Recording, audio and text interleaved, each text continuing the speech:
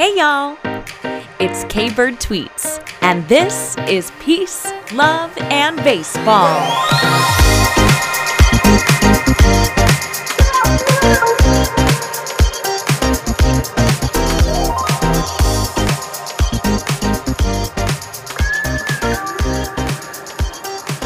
Happy Women in Baseball Week from Peace, Love, and Baseball. I'm your host, K-Bird Tweets, and I am a woman in baseball. Today, we're going to highlight just a few of the many incredible women who are making an impact on the baseball world, from executives to coaches to the media, and make sure that you are following the show on Spotify or Apple Podcast so you will get notified when a new episode comes out each week on Tuesday, because we're going to have some exciting guests coming up that you just may have heard of and will be excited to learn more about. Just a little teaser for some upcoming episodes. That's all I'll say for now. But before we kick off our education session on these fine women in baseball today, I thought I'd share this kind of random experience that I had at Wrigley Field over the weekend. I don't know, it was kind of weird. It's not like the most prolific thing, but it did really drive home why it's important to make space and recognition for things like Women in Baseball Week. So I was sitting next to a guy at one of the Cubs-Cardinals games that I went to, and he was kind of talking my ear off. In all honesty, it wasn't really bothering me, especially as we kept talking. He was nice enough, whatever. We established that he had 3 kids, and they were around the same age as me and my siblings, and he was there with his wife and some friends. But the first kind of off-putting thing that happened was pretty early on. Actually, he asked me, or rather, I should say he told me, well, you must know about the Cardinals, but I don't suppose you really follow baseball. To which I informed him that I do, in fact, follow all of baseball. And then, we went on to have some more discussion about Cody Bellinger and others that are possibly on the trade block for the Cubs, since that's what he's into following right now. But as the game went on, I don't know if it was the few beers that he had, talking to some extent, but at one point he just says to me, in the 8th inning or something, "Do you know how annoying it is for me to have to sit next to a woman who knows about baseball?" And I quite simply said, why? And he went on to tell me that he was just trying to be funny. Well, it wasn't funny, sir. And this really made me reflect on a couple of things. First was that I realized that I will often go out of my way to make a situation less awkward and more comfortable for others, even when they are the one that made the situation uncomfortable, for me, or said something that was, just ignorant or uncalled for, or at the very least, not funny. Am I right? So I was glad that in that moment, I didn't revert to what can sometimes be my natural instinct to somehow make this guy feel better about the fact that he said something that, first of all, wasn't even funny, but was also pretty ignorant. Secondly, it made me realize that a lot of bad jokes these days are made around cliches, or things that we think we should be able to assume about people based on things that really tell us absolutely nothing about them. In this situation, this guy somehow thinks that something as simple as being a woman who knows about baseball should be laughable. It's really right up there with the get back in the kitchen jokes, if you think about it. And if you haven't heard, those are most definitely canceled. So just something that I think we can all be a little bit more aware of. When I go to games with my husband, it happens every single time where, we get talking to the people around us and they address any kind of baseball talk straight to him, regardless of age. If it's a dude, he's going to ask the other dude. And my dude is going to tell you to ask me because, he watches plenty of baseball now because he loves me, but he is more of a football guy, and that's the sport that he played and has always followed more closely. Anyway, what I'm saying is we are evolving as a society, and a lot of times, and in a lot of ways, for the better. And one of the most closed-minded things that you can do is put other people in a box of what you expect them to be based on their gender, their socioeconomic status, or what they look like, or even their other interests. One thing that you know about someone is one thing that you know about them. So I think we can be better than that for each other. Thank you for coming to my TED Talk. So now let's talk about some of these badass women in baseball, shall we?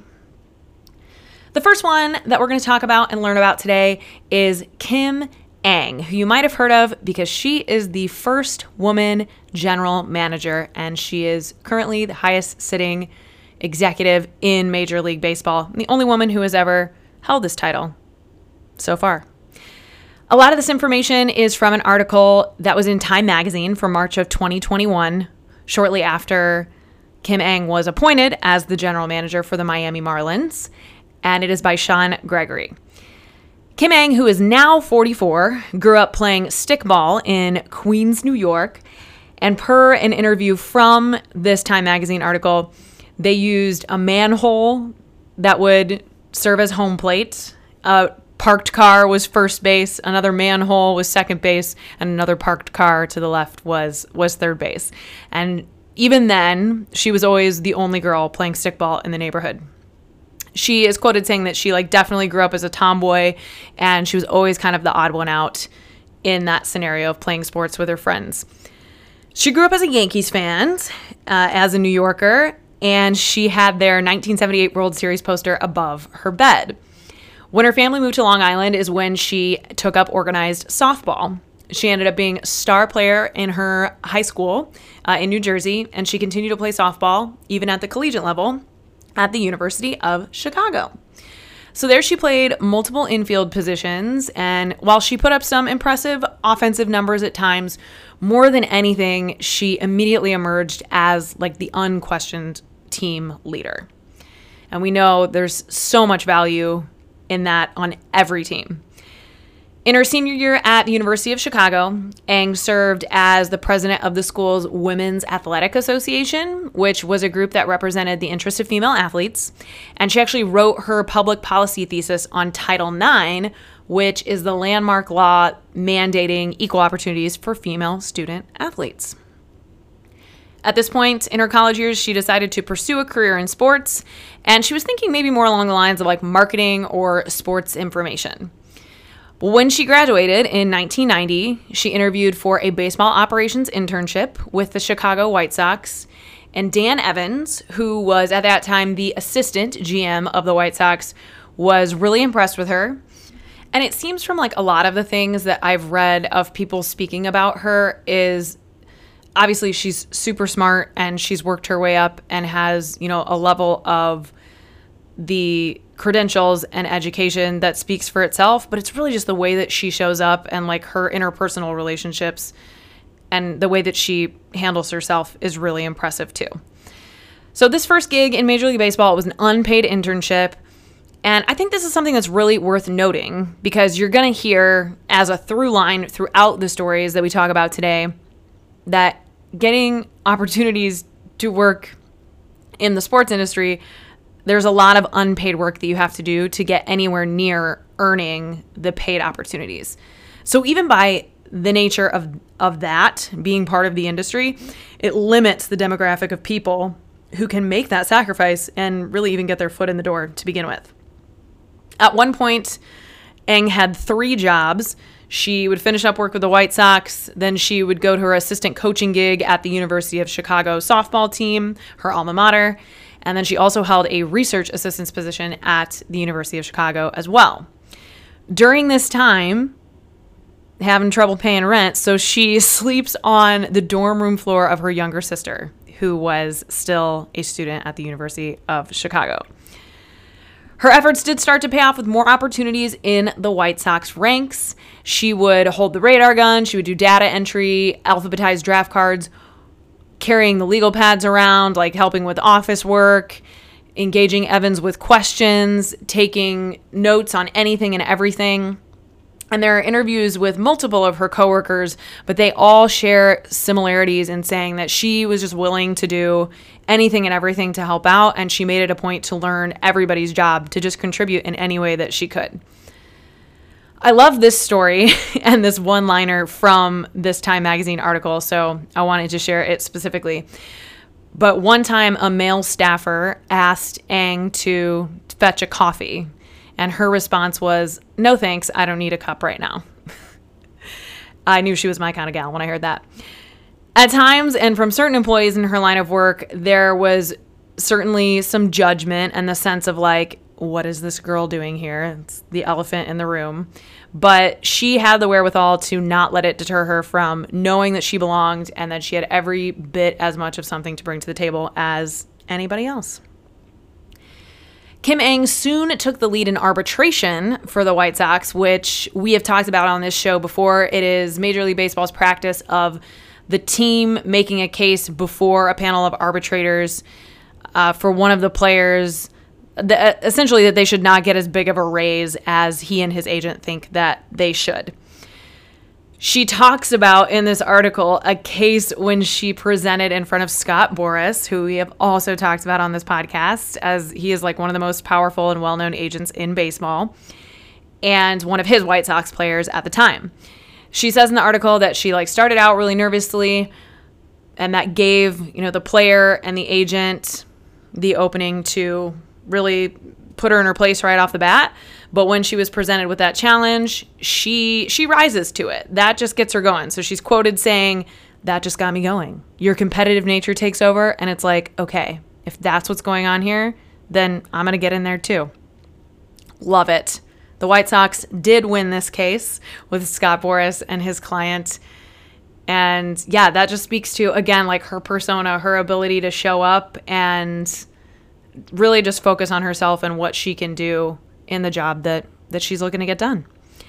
So in 1996, Kim Ng left the White Sox and she joined the American League office as a director of waivers and records. And I was like, ooh, that sounds kind of boring. Like, doesn't sound as cool as being an assistant GM. But so it sounds like, it's more of a clerical role, but I guess this position actually helped her connect with executives throughout the American League because they relied on her to avoid making technical mistakes in trades and transactions. So she was actually like pretty important and got some good attention and connections in this position. None other than Brian Cashman, who was the assistant GM with the Yankees at the time. He was impressed with her and her work and the interactions that they had. So when he was elevated to Yankees GM in 1998, he offered Ng the chance to replace him as the assistant GM. So she would now be working for the infamously very demanding Yankees owner, George Steinbrenner.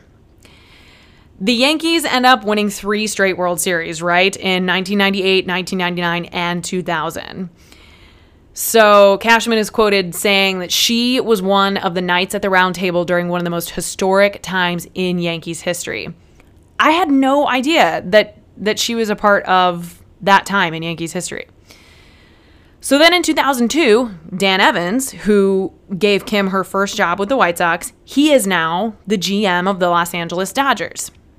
He hires Kim as the assistant GM for the Dodgers. And Kim Ng says that this is when she really started to get the idea and believe that the top job of GM could really be in her future. She was always aware that it would be a challenge. Obviously, she knew that there were not many other women in these executive roles, and there had been none in the top executive role. But in 2003, she came face to face with how close-minded many in the industry could be. And, this was 20 years ago, which in some ways seems like a long time, but not long enough when it comes to this kind of stuff. Anyway, the article tells the story of a night at the hotel bar during one of the general manager's meetings in Arizona. And former Major League pitcher Bill Singer was then working as a scout for the New York Mets. And he literally asked why she was there and went as far as to mock her Chinese heritage with a fake accent. Fortunately, he was soon fired. Thanks, Mets. So Ng is killing it as an assistant GM. She is one of the first to adopt and apply baseball analytics. She has decades of experience in the newest technologies and countless objective results of her work that has always been ahead of the times. So not only does she bring data skills, she also has the understanding and the capacity for the human side of evaluating the player's potential and, again, that ability to build and maintain relationships that will always be equally important throughout the game. She tells a fun story in this Time article where one of the flight attendants, when they were on a private charter flight going on a road trip or whatever, the flight attendant asked her, like, kind of just jokingly, so like, what did you do to get on this flight? Because she was clearly the only woman, and she's with all these, you know, like famous baseball players and the top guys for the Dodgers. And she looks at the flight attendant and she says, like, you really want to know? I'll tell you. All these guys, they work for me. Now, clearly I am not an MLB GM, but I have held the title of general manager at a business. And it happened more times than I can count on my hands that someone called, and even if they knew my name was Kelsey, because like maybe they had been given my name if they called before or they found it online or whatever, and they would ask for him. Is he available? They assumed that I was a man because I was the general manager of the business. And that was like in the last 3 to 5 years that would happen regularly. Obviously, Kelsey is a non-gendered name, and like there's plenty of names like that. But I'd say it's more commonly a woman's name. Let's get back to Kim. She left the Dodgers in 2011 to join the commissioner's office, and here she oversaw international baseball development and scouting activities, and she personally made a great impact on the fairness in signings for players and protecting them through their development in the Dominican Republic and beyond. But that was a really big part of the initiatives and things that she had set out to do in her work in the commissioner's office, which we still hear all kinds of crazy things about, and that's super important work and really cool. Like, I had no idea that she was a part of that. Kim says that the role of GM was always her goal, and that at times throughout these years, like, she had been offered interviews for GM roles, but she never felt like they were actually even considering her. Like, they were likely just checking a box to say, like, well, we interviewed a woman. But somehow she stuck to the goal. And she's quoted as saying, like, if not for herself, then for women following in her path. She says, it's just had to be somebody who kept the notion of a woman running a club alive. It's pretty crushing when you get turned down. To put myself through that was not always fun, but I thought it was necessary. And this is just so incredible to me, to have such confidence in belief in what you know that you are capable of, that you can stay the course and set an amazing example for so many who need to see that representation. Because, like, how important is it for all of us to see all different types of people in roles of leadership? That just cannot be understated. And I hope that those younger than me only continue to see more and more of it, and we can think less and less about it because there is just better representation. And Kim Ng is a huge piece of this for baseball.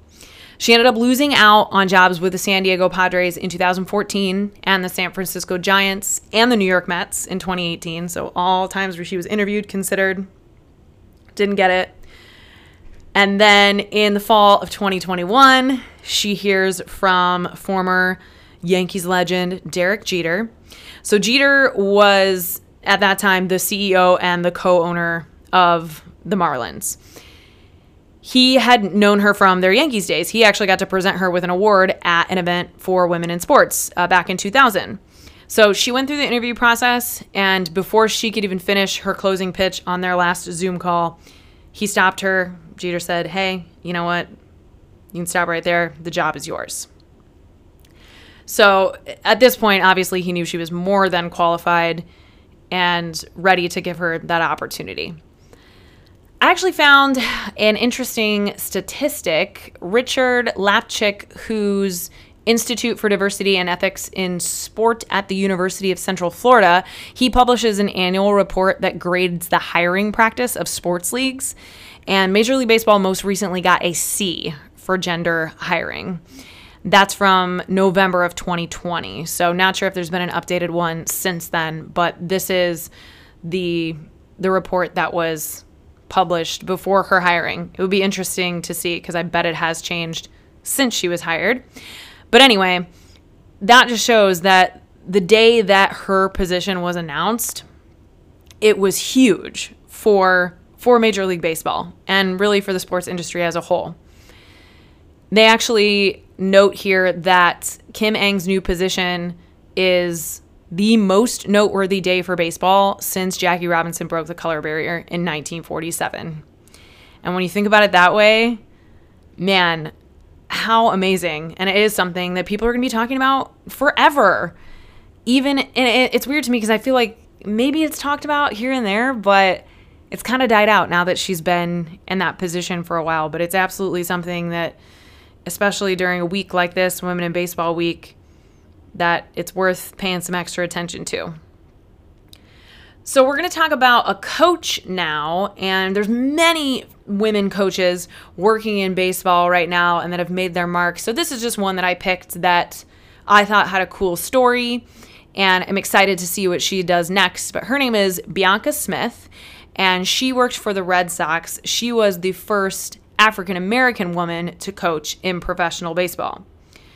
According to a 2021 New York Times article by Juliet McCurr, Bianca Smith's father said that Bianca took to the game quickly and she would watch entire 9-inning games even as a toddler because she had an unusually long attention span. And she always enjoyed watching with her mother, who was a lifelong fan. So she grew up watching games on her own during the day, and she would stay up late to watch classic baseball movies, loved The Sandlot, Angels in the Outfield, Rookie of the Year. All the good ones we grew up with. She didn't actually start playing in any capacity until she was about 12 years old. And even then, she was always more like into the mental side of the game. The article says that she was small but nimble, and base running was her specialty as a player. Bianca used her allowance as a 12-year-old to buy her first baseball jersey, which was a number 2 Derek Jeter jersey for her mom's favorite player. So even as a kid, Bianca had the mind of an analyst. She would study how plays would unfold. She was always trying to predict the manager's next move when watching a game. I still love to do that. But she went to Dartmouth for college, and her baseball obsession continued. And her family shared, like, they could tell from their family cell phone bill that there would be like a huge spike in their cellular data. And they'd be like, "Hey, Bianca, what's going on?" And she'd be like, "Oh, sorry, like the Yankees were doing well. I just had to watch the games." So they knew when baseball season had started by their family cell phone bill. Bianca's mother died from cancer at only 44 years old, and this was a moment that made Bianca more determined than ever to make her dream and her mother's dream for her become a reality. So she goes on to attend grad school at Case Western University in Ohio for dual degrees in business and law, with the goal of becoming a general manager in Major League Baseball. The New York Times reports that 15 minutes into Smith's conversation with the Case Western baseball coach, his name is Matt Englander, he named her the team's first baseball operations manager.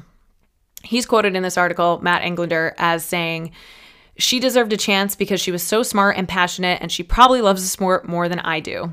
I don't subscribe to the MLB network and watch old MLB games. I don't stay up until 3 a.m. watching the Padres play the Marlins or watch the Indians spring training games. But Bianca, she does." So now she's in with Case Western's baseball team. She doesn't miss a practice or a game. She starts pitching batting practice, throwing batting practice. She'll schedule team travel, helped coach circuit training. She would watch tape of hitters and send the head coaches her critiques. So her next step was an internship with the Reds in 2019. And this was really a turning point for her because she decided that coaching and not front office work was her real calling.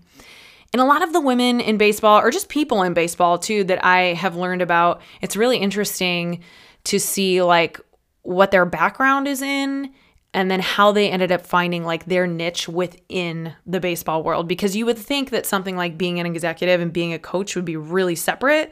But like Kim Ng, who's now the general manager of the Miami Marlins, has coaching experience. And Bianca has a business and a law degree and like worked in baseball operations in college and now becomes an intern for a coaching position.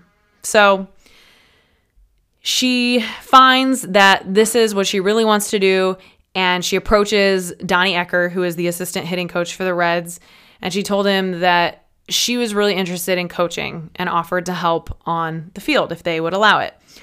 So the Reds manager, David Bell, encouraged her to bring her glove to practice. I love this too, because it's like, if you're thinking something, if you want an opportunity, like, it never hurts to ask. Just put it out there.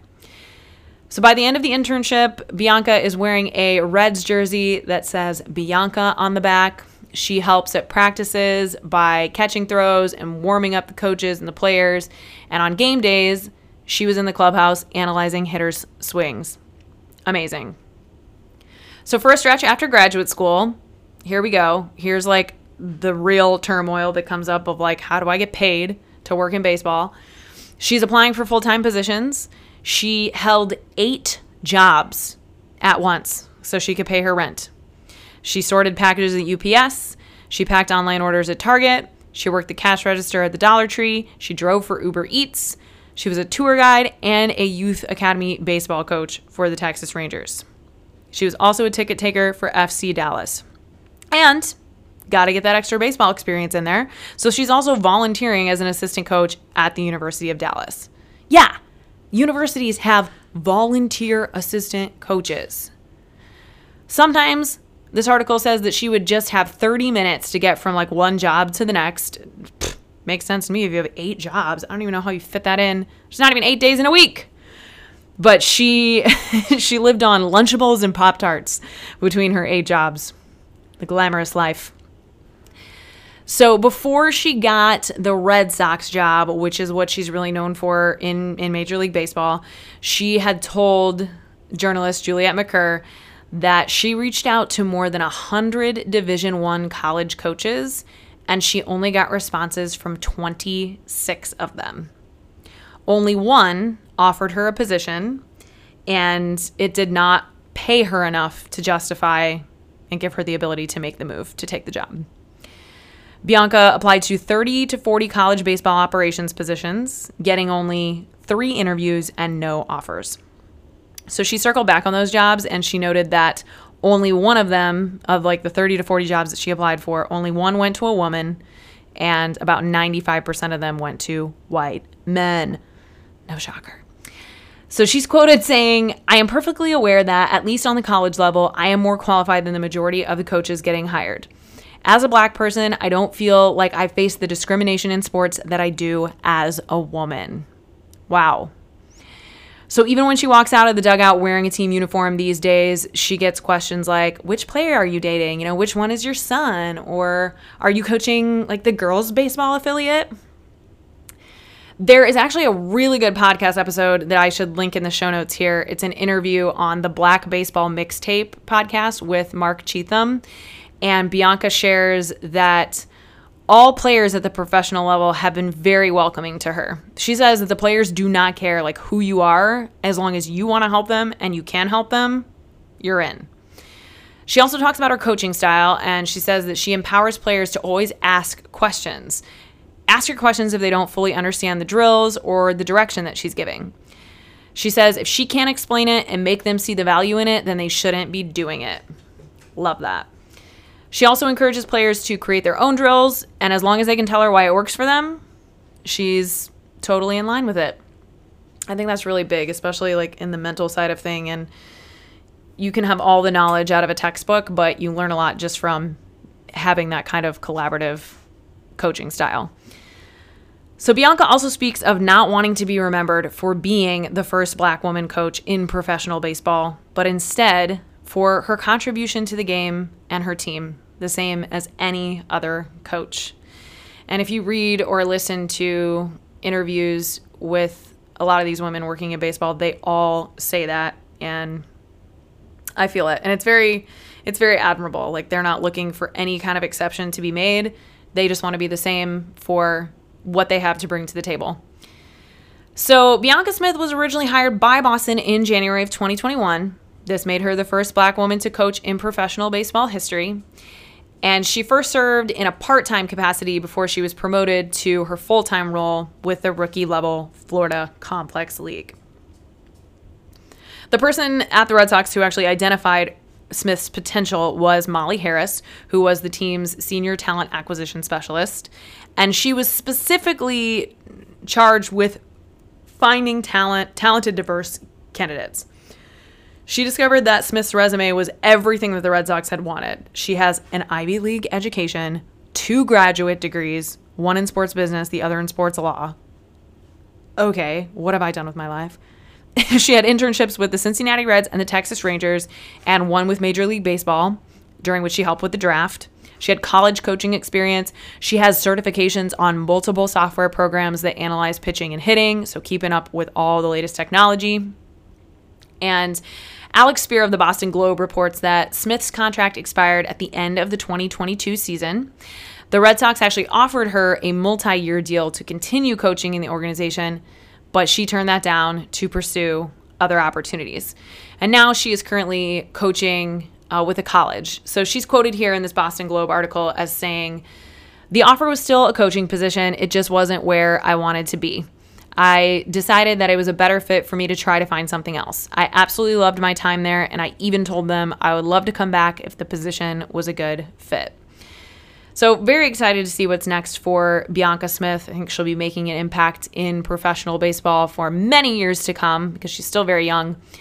Oh, and one more fun fact about Bianca's mom, who introduced her to her love of the game. She was a lifelong Yankees fan.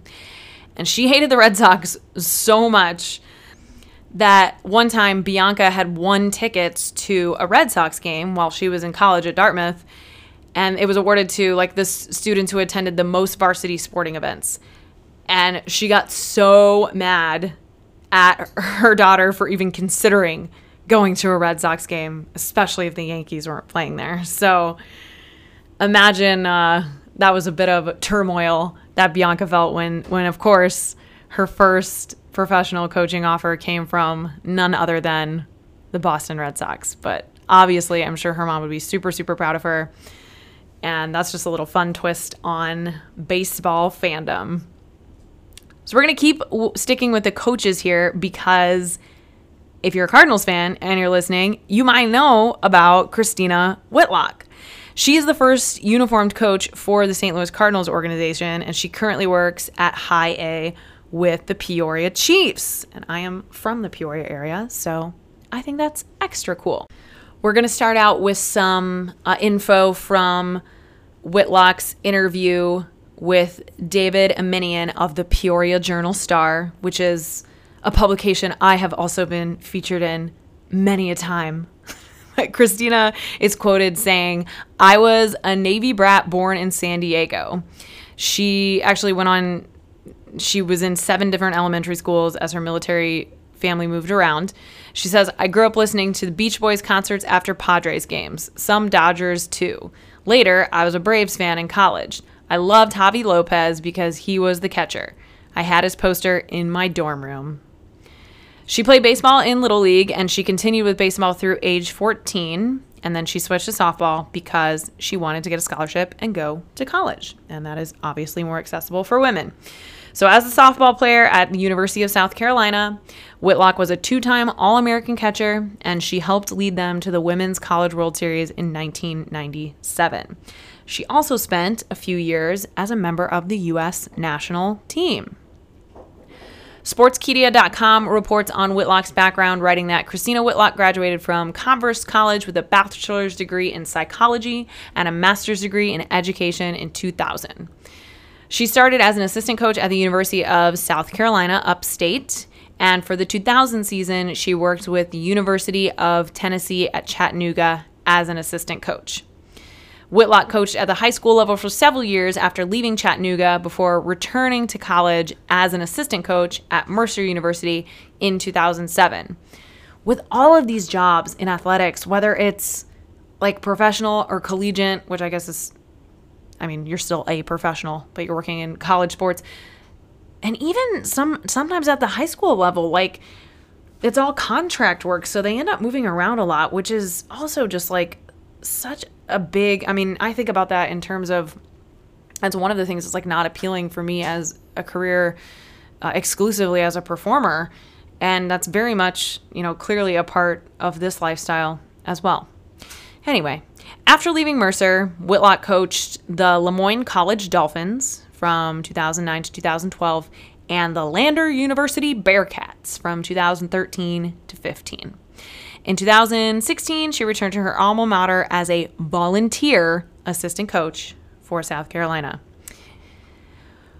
Whitlock took a break from collegiate coaching for a few years before returning in the spring of 2019 to coach the Furman University Paladins. She worked as a coach for various organizations in addition to high school and college. She volunteered as a pitching coach for the British Softball Federation from 2017 to 2020, and she was a softball skills instructor for Apex Athletic Performance from 2017 to 2020. She was, and I believe is, the head baseball coach for Stars and Stripes Sports. And Whitlock was appointed as a fourth coach in the minor league system by the St. Louis Cardinals in 2020. So this role was a combination of coaching and scouting, because she has also finished scouting school, Major League Baseball scouting school. And she was put in this role that was designed to provide participants with an introduction to working in professional baseball. We all know what happened in 2020. The minor league season was canceled due to the coronavirus epidemic, and before she was even given her assignment for the season, it was, basically ripped out from underneath her. So that, we all have our bummer stories of what the pandemic took from us. I mean, I was supposed to have a 200-person wedding, and I still haven't had it. But man, can you imagine working your way up, all the sacrifices that you've made, you finally get to this level that you've been dreaming to work at, and it's just gone because of things that are completely out of your control. So throughout the pandemic, she was looking for, other roles with the ultimate aim of becoming a pitching instructor, a manager, or working in the front office for player development. In 2021, she undertook more professional scouting to widen her experience and strengthen her technical skills as well. Daniel Guerrero of the St. Louis Post-Dispatch reports that Christina was a mentee of the late Cardinals scout Charles Peterson, who she felt was particularly influential in her coaching journey. Peterson actually died in 2020 after being hospitalized with COVID-19, and he was the scout that was involved with the signing of 2020 first-round pick Jordan Walker. Christina is quoted saying, "I had a sense of achieving something for him, and so I was really hoping I made him proud." With the minor league baseball season canceled and the future uncertain, the one thing that she says she knew wouldn't change was that the opportunity would come again. So she just kept pushing through it, and nearly 3 years later, she gets a call from old farm director Gary LaRocque, who let her know that she was going to be the fourth coach for Class High A Peoria in 2023.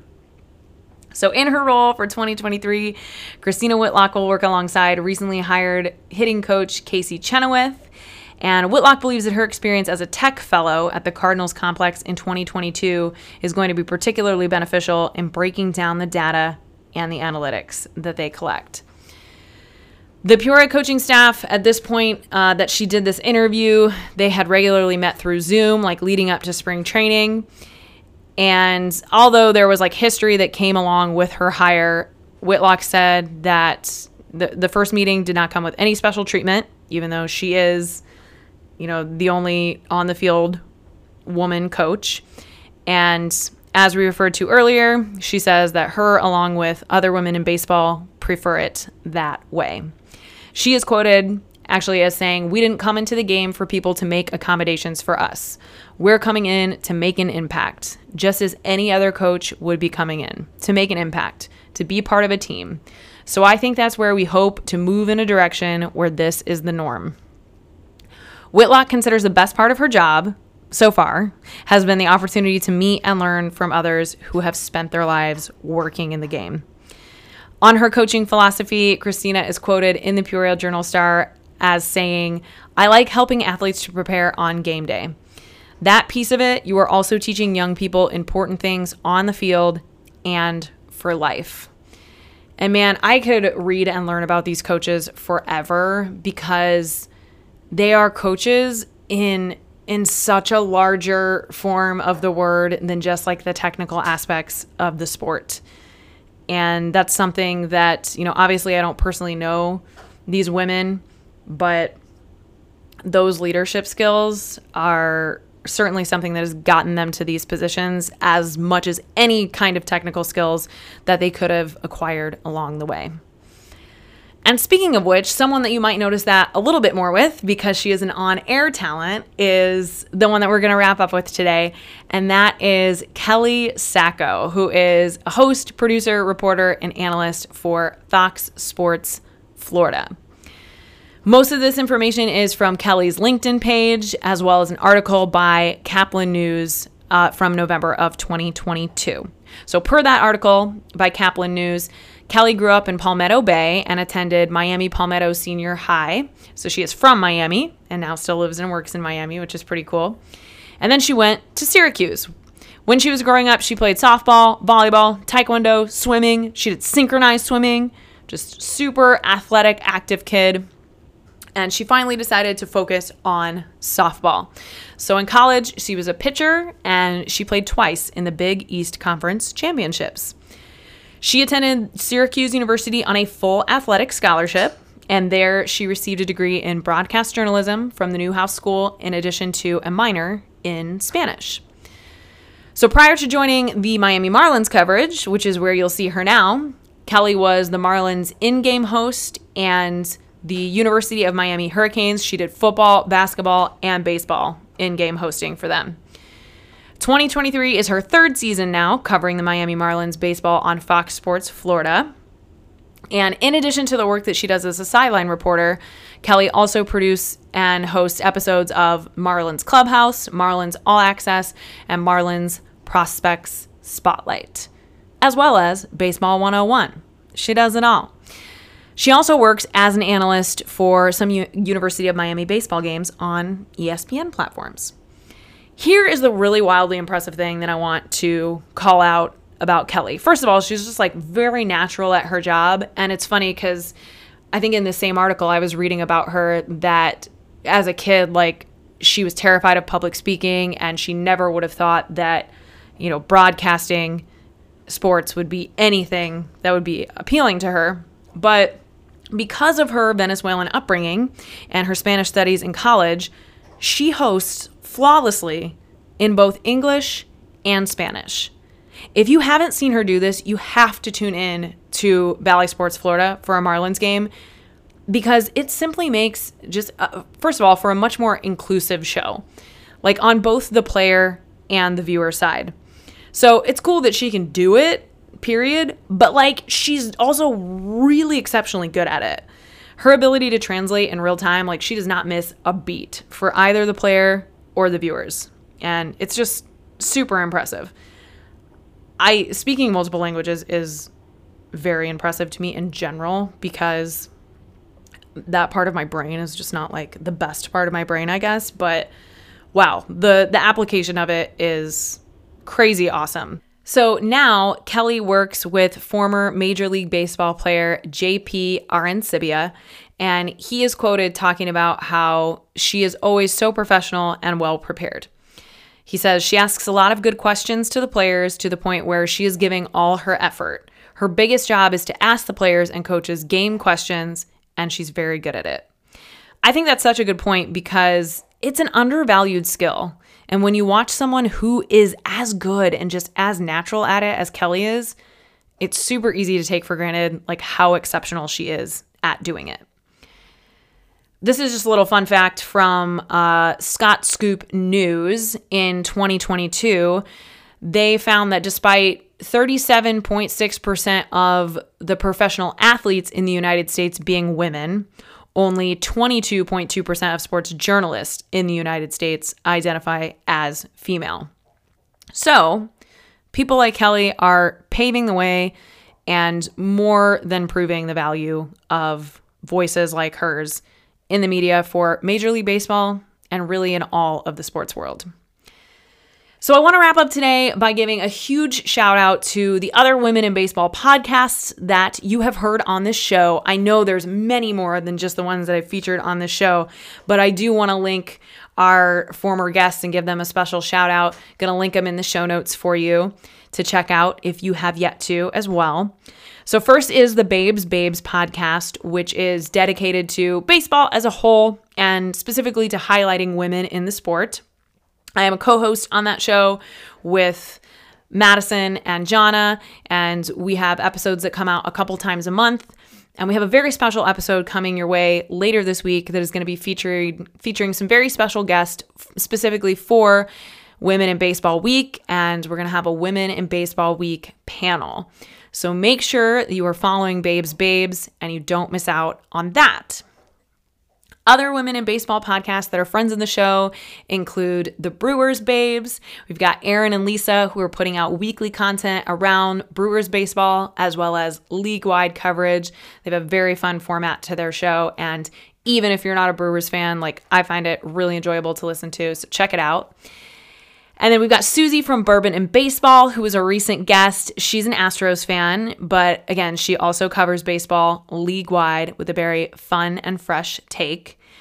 We've got Emily Nyman, who is your Breaking Balls host. She's a former collegiate softball player with an amazing voice and insight to offer to all those who love the game. Plus, she's freaking hilarious. So you got to check out Breaking Balls if you haven't yet. And of course, our gals over at Crying in Baseball. There is Crying in Baseball. They're Cardinals fans, but again, great fans of the game more than anything, who are providing all kinds of fun takes and a different angle to fall even more in love with America's favorite pastime.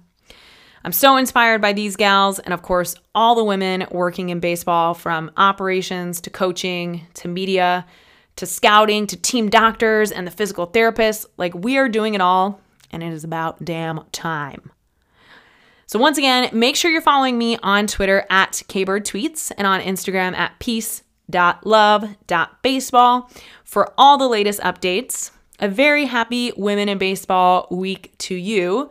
Please make it a time for you to give a special shout out to the women who provide great voices and work within the world that you consume from your fandom, and make sure that you are following along because we have a very fun and exciting guest coming up that you might just be familiar with.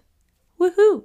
So make sure you're following and you're subscribed to the show wherever you listen from, and you won't miss out on that and so much more coming at you from Peace, Love, and Baseball.